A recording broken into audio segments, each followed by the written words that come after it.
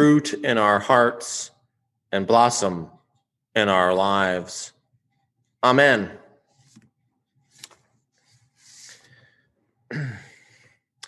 A businessman gets on an airplane. He checks his ticket, and he ends up sitting next to a very attractive woman. And he only pauses for a moment when he decides to make a move, hoping to impress. So he says to his seatmate, "Miss, is it true that the airline charges you extra in order to be able to be seated next to a handsome man?" The woman continues reading her magazine and replies, "Yes, sir, that's true, but I refuse to pay it." There are some things in life that you have to pay for not with dollars, but with heartache. Heartache from how you've been hurt. Heartache from how you've hurt others. The heavy feeling of knowing that you really let someone down. The painful knowledge of what someone has done to you. The reality of sin against yourself, sin against others, sin against God, the ways that people have sinned against you. Do I have a witness in the house? Can anyone relate to these feelings? Today's second letter from our own 1 John talks all about sins and implies then forgiveness. And that is the remedy that our own St. John outlines for us a little earlier in this letter, in chapter 1, verse 9. If we confess our sins, he who is faithful and just will forgive us our sins and cleanse us from all unrighteousness.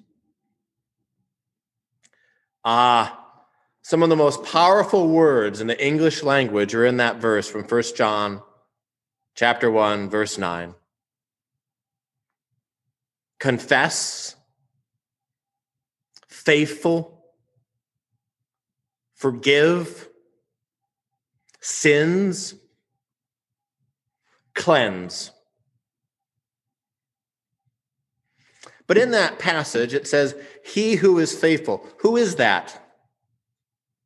Yeah, that's God.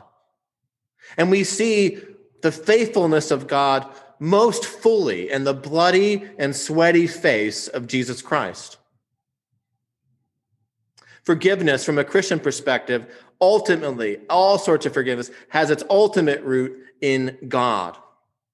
In the Son of God who said, while bloody, sweaty, and shamed on the cross, Jesus said these words, "Father, forgive them, for they do not know what they are doing." That's from Luke 24:34.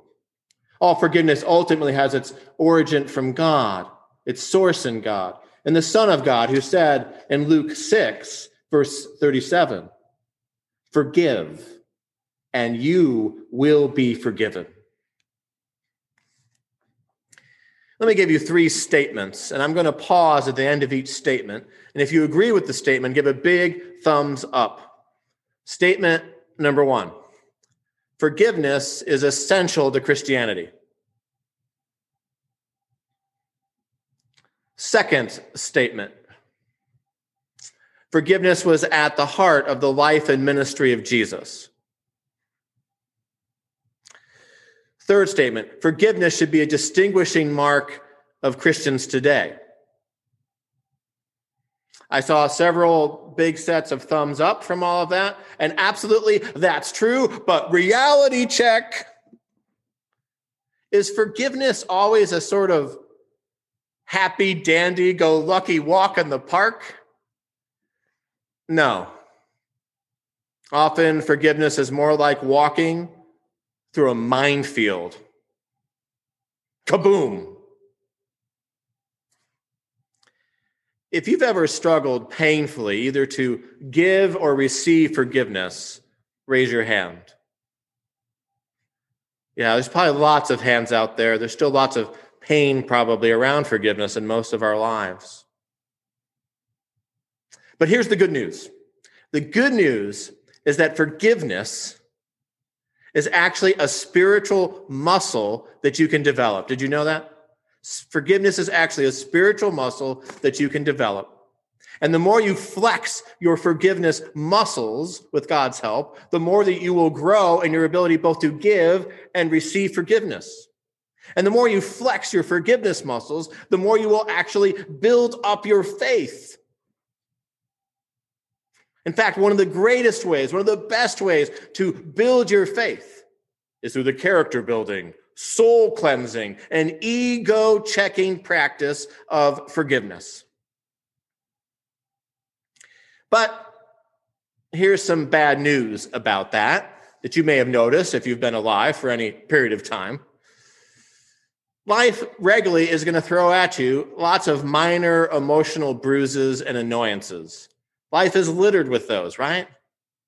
And even more bad news, life will give you a regular helping of emotional bruises, personal mess-ups, and this is the one that some of you really struggle with, tests of patience.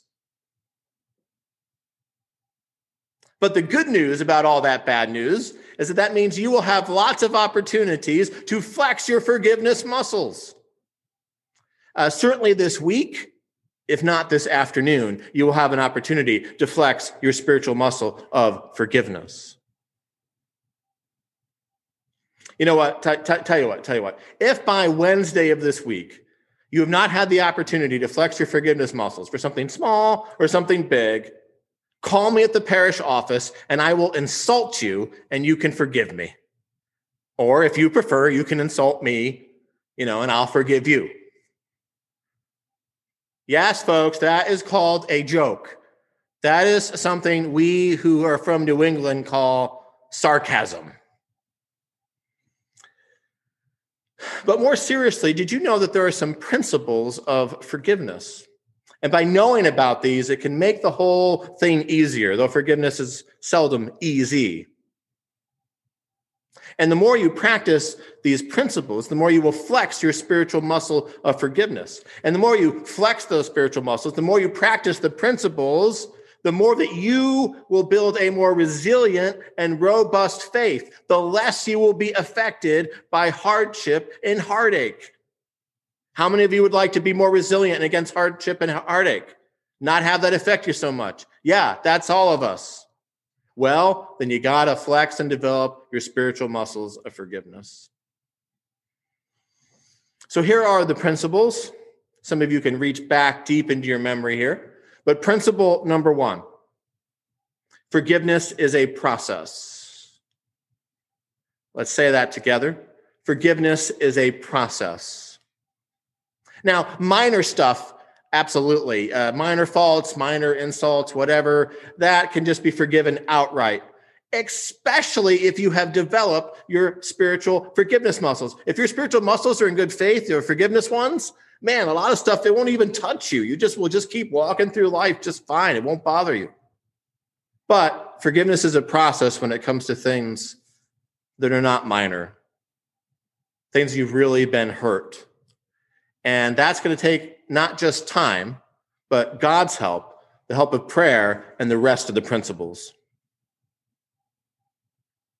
So take a moment and picture yourself working the forgiveness process. Imagine yourself saying, hey, this is not minor. This is going to take a process. Imagine yourself committing to that process. Second principle of forgiveness is that forgiveness is a choice. Let's say that together. Forgiveness is a choice. It's a choice you make with God's help to forgive someone or even yourself. It's not a feeling. Not a feeling. It may take some time for your feelings to catch up with your choice to forgive, and that's okay, but it starts with the choice to forgive. So picture yourself making that choice. In your mind, imagine yourself telling that person, I forgive you. Picture yourself forgiving yourself. Principle number 3. Forgiveness is a behavior. Say that with me. Forgiveness is a behavior. So once with God's help, you've made the choice to forgive, then you actually have to behave in a forgiving way.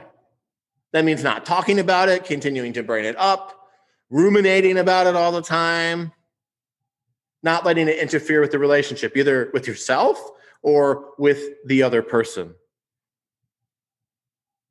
Now, a lot of people from time to time get stuck in this principle. They just can't stop. They can't get to the forgiving and behavior. They can't quite get to that point. And so if you get stuck, well, that's okay. It happens to lots of us. You might need to talk with someone like a counselor or a pastor to sort of get unstuck in this step.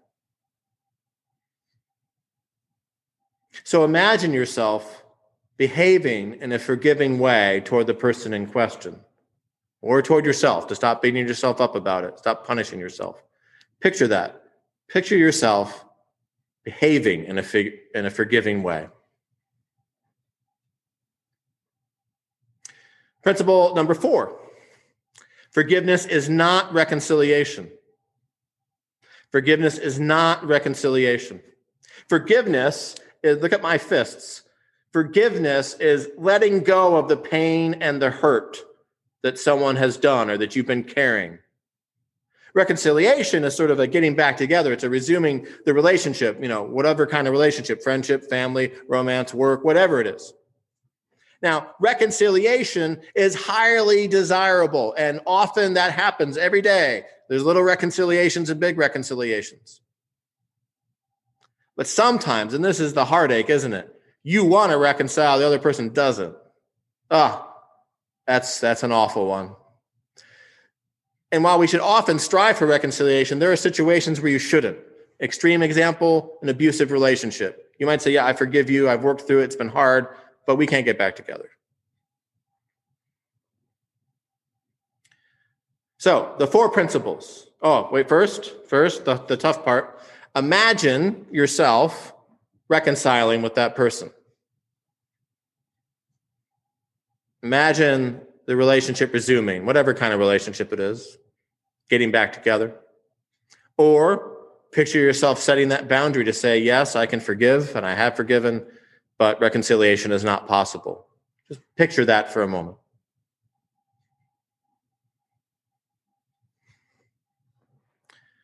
So what are the 4 principles? Say them aloud with me. Number 1, forgiveness is a process.